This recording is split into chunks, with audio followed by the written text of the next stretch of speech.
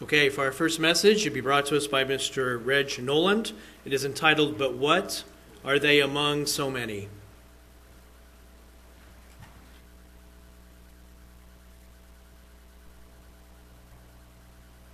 Okay, a few months ago, Barnabas gave us a message that was referenced the miracle of Jesus feeding the multitude of 5,000 that followed him. We all know the story. Jesus was as popular as a rock star in his day and had been preaching throughout the land. He had attracted a large following that day. Indeed, over 5,000 people were in attendance on the day. As the day drew toward evening, the people grew hungry, but one boy whose mother had enough foresight to pack him a lunch had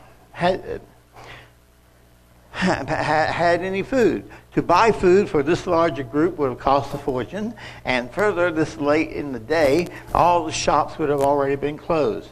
So the disciples went out, they surveyed the crowd, and found only that one lunch from the one young boy. As John 6:9 says, "There is a lad here which has 5 barley loaves and 2 small fishes. But what are they among so many?" Now, these small loaves were only about 5 inches in diameter, and 2 small fishes. This is like a sack lunch, is all it was. But Jesus took the lunch from the boy, he blessed it, he prayed over it, he broke it into pieces to feed the multitude. When everyone had eaten their fill, Jesus instructed the disciples to collect the leftover fragments, and they collected, and the amount they collected measured 12 baskets full, much more than the original amount. Today, I want to focus on that one phrase, but what are they among so many? What are they among so many? Perhaps because I had always read this story from Matthew's version, I'd never noticed this line in John's account, but it speaks volumes and is in accord with biblical principles that God seems to prefer to work miracles with small numbers instead of the big numbers. If you use the big numbers, people might think they did it of their own accord instead of having nothing, with God's intervention instead. Now, from whence did this food come? Think a minute.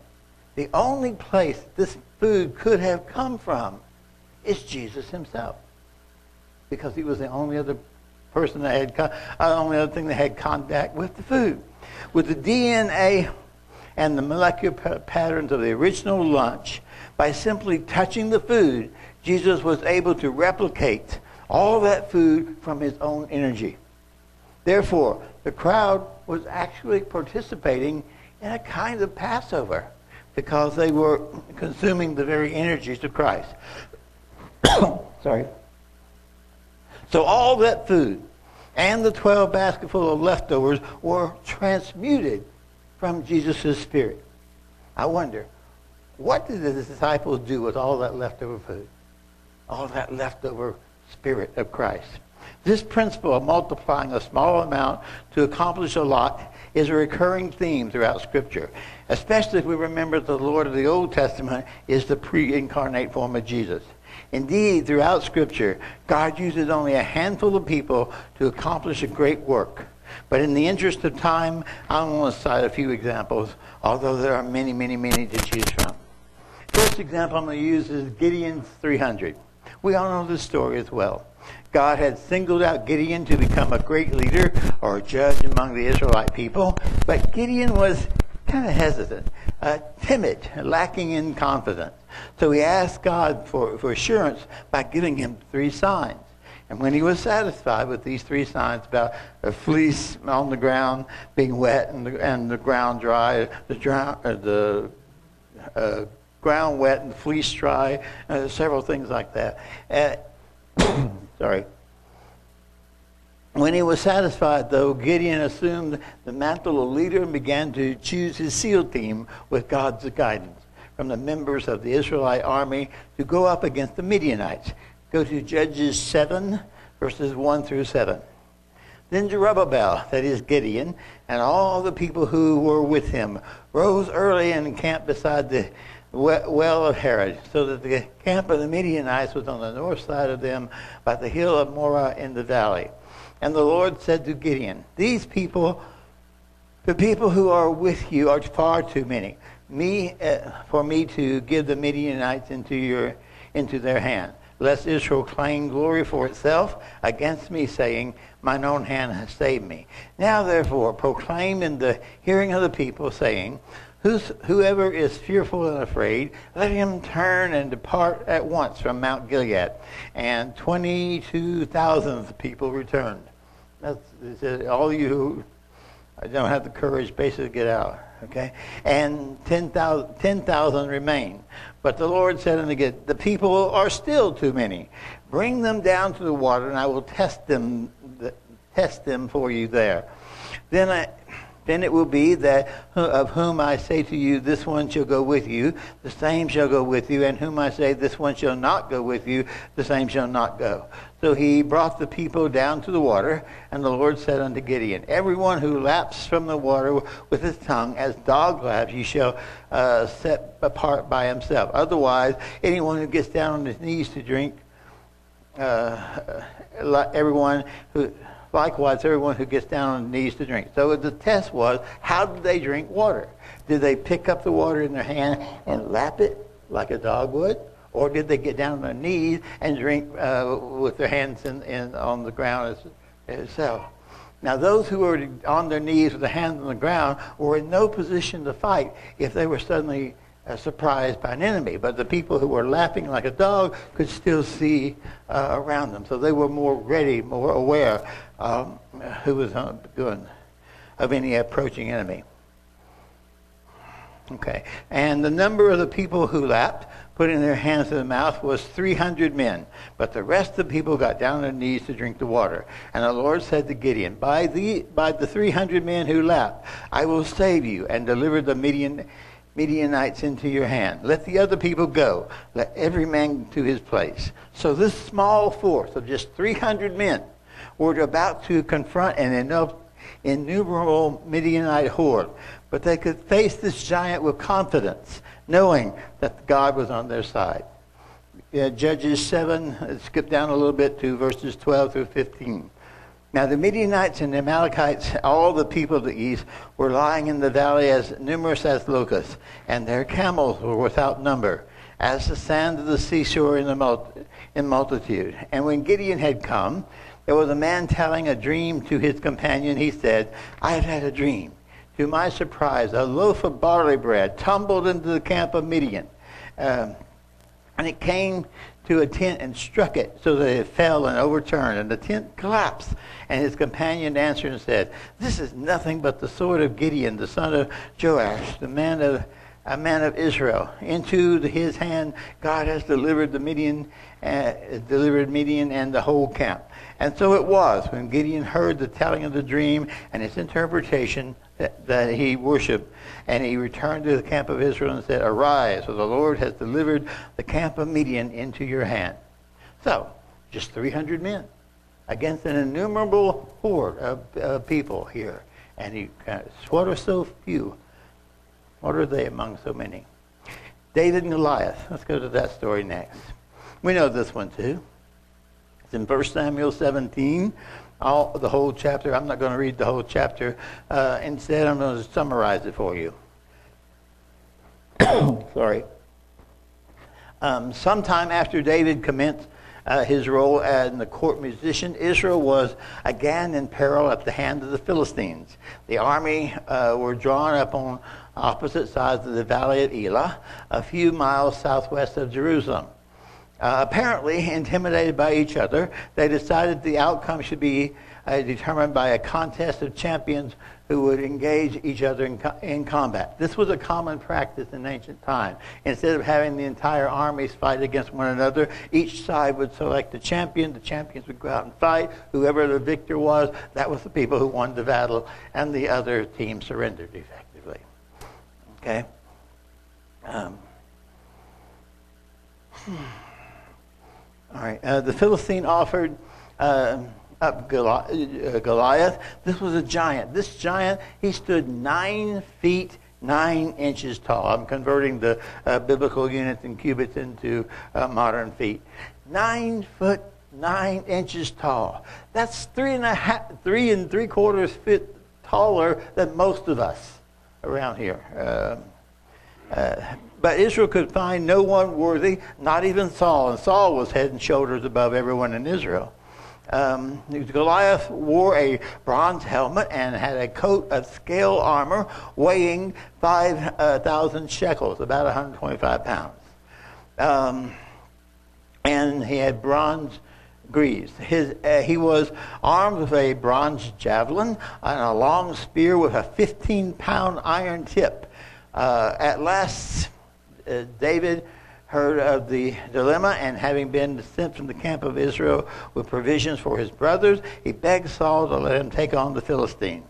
Reluctantly, Saul agreed, and David, armed only with his confidence in God, a sling and 5 smooth stones, slew Goliath and brought back his severed head in triumph. Now, a question you might ask, why did he take 5 stones? Why did he take 5 stones? Did David lack faith?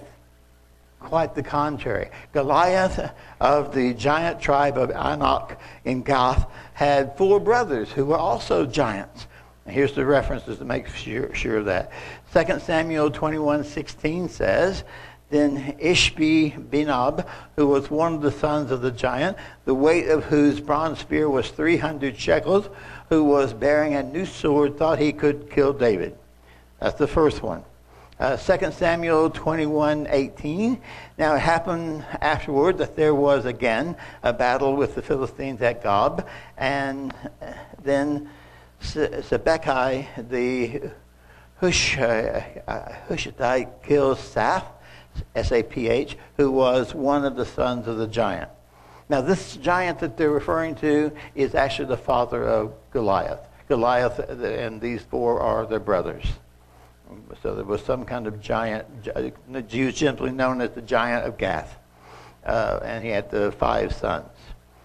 Okay, the third son, in 2 Samuel 21:19.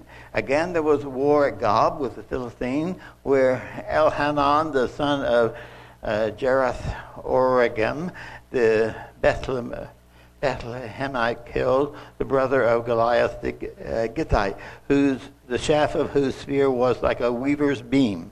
That's huge. The next one, 2 Samuel 21:20. Yet again there was war in Gath, where there was a man of great stature who had 6 fingers on each hand and 6 toes on each foot, 24 in number, and he also was born to the giant. Okay, and then the 2 Samuel 21:22 sums it up. These 4 were born to the giant in Gath, and fell by the hand of David, or by the hand of his servants. Okay, so there were 5 giants there. Goliath had 4 brothers, effectively. They're all born to this giant of Gath. That's why he had 5 stones, 1 stone per giant. Isn't that confident? Okay, so rather than showing a lack of faith, David, by selecting just 5 stones to slay the 5 giants, showed ultimate faith, with only 1 rock allocated for each giant that was likely to show up. Okay, another story of a few. Joshua and Caleb. Do you remember this story? God had instructed Israel to go forth and take the land of Canaan. The original plan did not have them wandering in the desert for 40 years. So Moses sent 12 spies into Canaan for intelligence about what they were up against. 10 of the spies gave a report that was filled with trepidation. For although the fruits of the land were great, the inhabitants were fearsome giants of the tribe of Anak. Only Joshua and Caleb had the faith that with God's help they would conquer and possess the land. We read the report in Numbers 13. So this is the report that came back from the 12 spies that were sent out. Numbers 13:25 through 33. And they returned from spying out the land after 40 days. They departed and came back to Moses and Aaron and all the congregation of the children of Israel in the wilderness of Param and at Kadesh. And they brought back word to them and to all the congregation and showed them the fruit of the land. So when they brought this in, they were carrying huge clusters of grapes so big that they had to carry it in with 2 people and a staff between them and the grape hanging from in the middle. I mean, everything was big back then, not just the people, not just the giants. even the fruit. Okay. And they told him and said, sorry.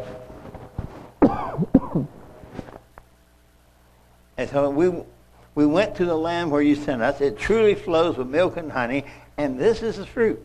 Nevertheless, the people who dwell in the land are strong. The cities are fortified and very large. Moreover, we saw the descendants of Anak there.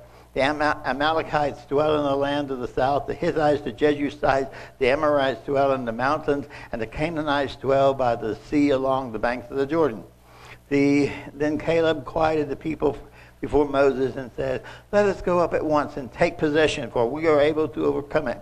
But the men who had gone up with him said, "We are not able to go up against the people, for they are stronger than we."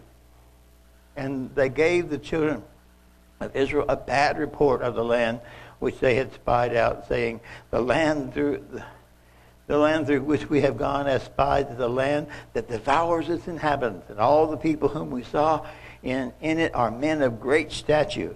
There we saw giants. The descendants of Anak came from the giants, and we are like grasshoppers in their own sight, and we were in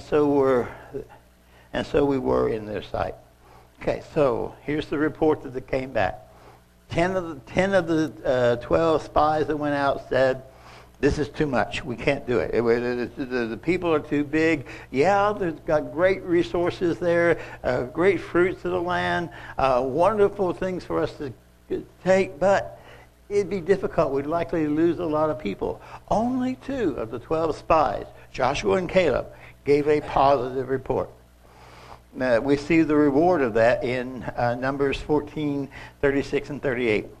Now when the men whom Moses sent to spy out the land, who returned and made all the congregation complain against him, that's Moses, by bringing a bad report of the land, those men who brought the evil report about the land died by the plague before the Lord. But Joshua the son of Nun and Caleb the son of Jephunneh remained alive of all the men who went to spy out the land. So, then with Joshua in command of a relatively small army, notice again the relative size of the people. You've got a small army of the children of Israel going up against the entire armies of all the land of Canaan. Israel begins the systematic conquest of Canaan, one after one. The walled cities fall. The land that God gave to Abraham is returned to its rightful heirs. First, Jericho fell, whose only survivors were Rahab the harlot, who had sheltered the 2 spies and her family, and then fell Ai after a short setback due to the sin of Achan. Word of these 2 conquests was so intimidating that Joshua took most of the remaining cities without much resistance, entering into treaties of coexistence with some of them, the Hittites and the Gibeonites in particular. All others that they did not utterly destroy remained there as thorns in their side. So God told them to go out and just take the land, but in that they did not, that they left behind, remained to be thorns in the side in the future history. Conquered sites included sites on the coastal plains, the foothills, the central plateau, the Jordan Valley, and the Transjordan Plateau. No area was totally bypassed.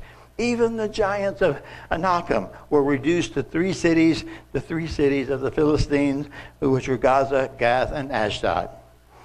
Indeed, a small amount of something empowered can work wonders. Luke records that Jesus compared it to a grain of mustard seed and a bit of leaven. This is in Luke 13:18-21. Then he said, "What is the kingdom of God like? And to what shall I compare it? It is like a mustard seed, which a man took and put in his garden, and it grew and became a large tree, and the birds of the air nested in its branches." Now notice what this is.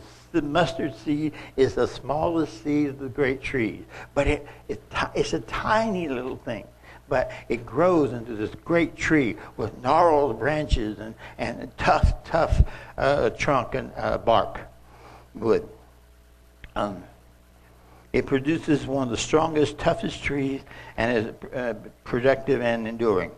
Continuing, and he said, to what shall I liken the kingdom of God? It is like leaven, which a woman took and hid in 3 measures of meal until it was all leavened. Okay? Likewise, the Apostle Paul tells us, Galatians 5:9, a little leaven leavens the whole lump. Okay, leaven is basically a yeast cell at this time. It reproduces by binary fission, which means that each yeast cell splits, it divides into 2. Then each of those split and divided into 2. Each of those split and divided by 2. This is exponential growth, is what it is. It's binary fission. In terms of if we were to look at this in terms of a disease, for example, if each person in the chain contacts only 2 people, each of whom then contacts only 2 people, before long we would have a huge number of persons infected. After only 10 such contacts, there would be 2,047 persons infected. After 15, 65,535 persons would be infected. After 20 such contacts, 2,097,151 persons infected. And after just 30 contacts, 2,147,483,647 persons would be infected. Such is the power of exponential binary growth. Very, very powerful. Now, instead of thinking of it in terms of disease and the thing, let's consider a positive example. If each person had a positive influence on only 2 other persons, and then those 2 had a positive influence on 2 other persons, just two, the same numbers would apply, but this time in a positive sense. So then after only 30 such influences, over 2 billion persons would have been positively affected. Imagine if that positive influence were the spread of Christianity. Just 2 persons each time. Christianity began with less than 20 followers, included Jesus, the apostles, Luke, Mark, Paul, Barnabas, Silas, but has now grown into be one of the 4 major religions on the planet. So God can work wonders with a small force of the faithful. However, as we well know, the children of Israel were not always faithful, and God allowed them to be almost destroyed on several occasions. Nevertheless, he always reserved to himself what? A small group, a remnant of the people with which to rebuild his people. Ezra 9:7-8. Since the days of our fathers to this day, we have been very guilty, and for all our iniquities, we, our kings, our priests, have been delivered into the hands of the kings of the land, to the sword, to captivity, to plunder, to humiliation, as it is this day. And now, for a little while, grace has been shown from the Lord our God to leave us a remnant to escape and to give us a peg in his holy place, a place to hang your coat, effectively, and that our God may enlighten our eyes and give us a measure of revival in our bondage. The prophets in exile, particularly Isaiah, Jeremiah, Daniel, Ezekiel, Hosea, Joel, and others, in particular, held on to the hope that, despite his rebukes and chastisement, God would not abandon his chosen people completely, but would preserve a remnant for the future. Let's look at several of those examples. Ezekiel 6, verses 1-10. Now the Lord came to me saying, Son of man, set your face toward the mountains of Israel. Remember, today we are Israel. Just remember that. The United States and British Empire particularly, same 2 flags that were burned last night. Son of man, set your face toward the mountain of Israel and prophesy against them and say, O mountains of Israel, hear the word of the Lord God. Thus says the Lord God to the mountains, to the hills, to the ravines, and to the valleys. Indeed, even I, will bring a sword against you. I will destroy your high places. Then your altars shall be desolate. Your incense altars shall be broken. I will cast down your slain men before your idols. I will lay the corpses of the children of Israel before their idols. I will scatter your bones all around your altars. In all your dwelling places the cities shall be laid waste. The high places shall be desolate, so that your altars may be laid waste and be made desolate. Your idols may be broken and made to cease. Your incense altars may be cut down, and your works may be abolished. The slain shall fall in your midst, and you will know that I am the Lord. Yet I will leave a remnant, so that you may have some who escape the sword among the nations when you are scattered throughout the countries. Then those of you who escape will remember me among the nations where they are captive, because I was crushed by their adulterous heart, which was departed from me, by their eyes which play the harlot after their idols. They will loathe themselves for the evil which they committed in their abomination. And they will know that I am the Lord, and I have not said in vain that I would bring this calamity upon them. Joel 2, verses 28 through 32.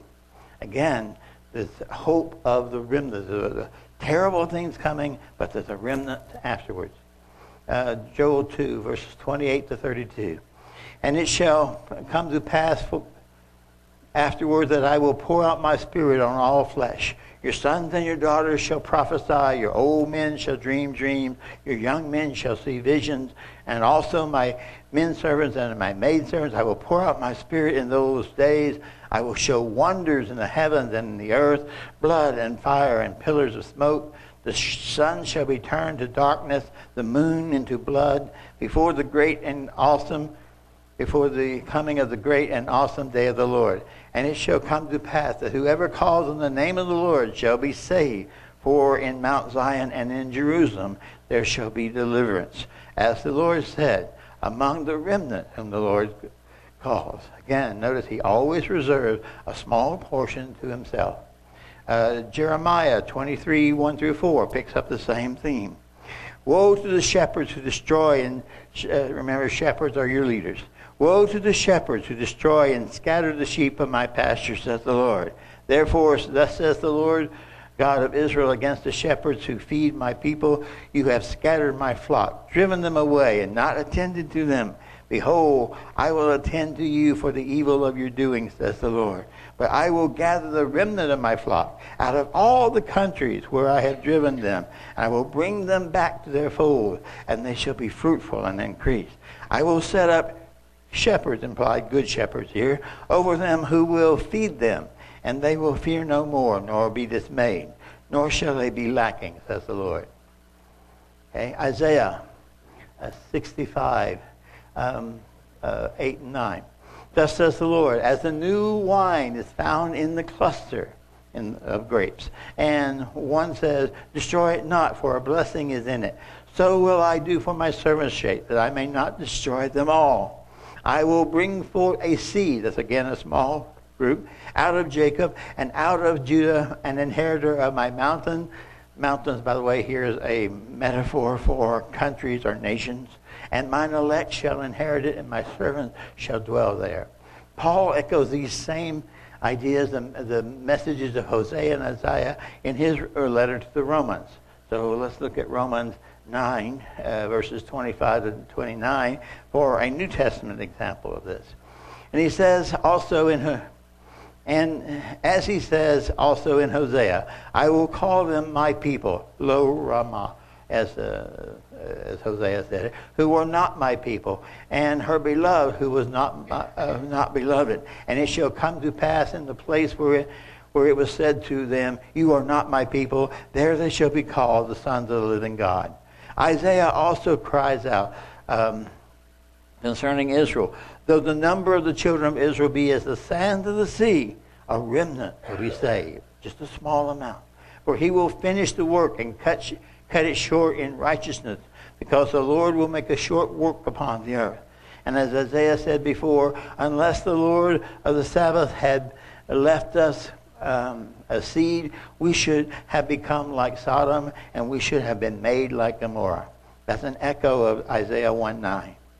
Likewise, Peter echoes the words of Isaiah in his first letter, 1 Peter 2, 9 through 10. But you are a chosen generation, a royal priesthood, a holy nation, a peculiar people. And that doesn't describe us. I don't know what does. That you should show forth the praises of him who called you out of the darkness into his marvelous light, which in times past were not a people, but now the people of God, which had not obtained mercy, but now had obtained mercy. God calls us by very pet names, if you will. He calls us his little flock, a remnant, my elect, a seed, my people, a holy nation, a royal priesthood. All of these are pet names, terms of endearment that he would not see us perish. So the 2 Peter 3:9 says, the Lord is not slack concerning his promise, as some would count slackness, but he is long-suffering toward us, not willing that any of us should perish, but that all should come to repentance. But if we were left to our own wiles only, we would surely destroy ourselves.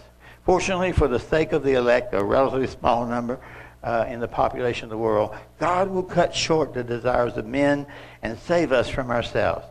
We all know from Matthew 24, the Olivet prophecy, verses 21 and 22.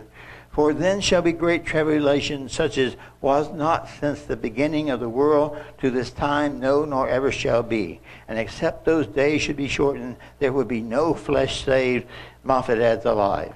But the elect's sake, for the elect's sake, those days shall be shortened. Further, as we approach the end of days, the time right before the end, when Christ returns, for we know that we will become the target of Satan and his minions. Revelation 12:17 tells us that. And the dragon was wroth with the woman, and went to make war with the remnant of her seed, which keep the commandments of God and have the testimony of Jesus Christ. The Jews keep the commandments, but they don't have the testimony of Christ. Okay, we are the people that do both. So what do we do now? Do we cower in fear of what tomorrow may bring? During the tribulation, when things get really bad, we will be the few among the many who have hope for the future beyond the great day of the Lord. The few who can provide some answers to a directionless world. We will be the candles in the darkness, beacons to guide the others home. And remember, light shatters the darkness for as long as it burns. But there's the catch. But darkness is infinitely patient and happy to wait for the light to burn out. Stay lit. Read Luke's record of Jesus' words for encouragement.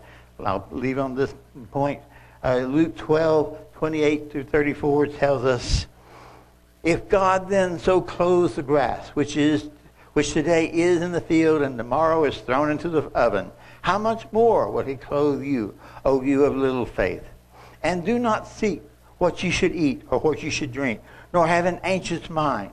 For all these things the nations of the world seek after, and your Father knows that you need these things. But seek the kingdom of God, and all these things will be added to you. Do not fear, little flock. Notice again that pet name for him. For it is your Father's good pleasure to give you the kingdom. Sell what you have and give alms. Provide yourself money bags which do not grow old, a treasure in the heavens that does not fail, where no thief approaches nor moth destroys. For where your treasure is, there your heart will be also. We may be a few among a many, but that does not mean we're insignificant.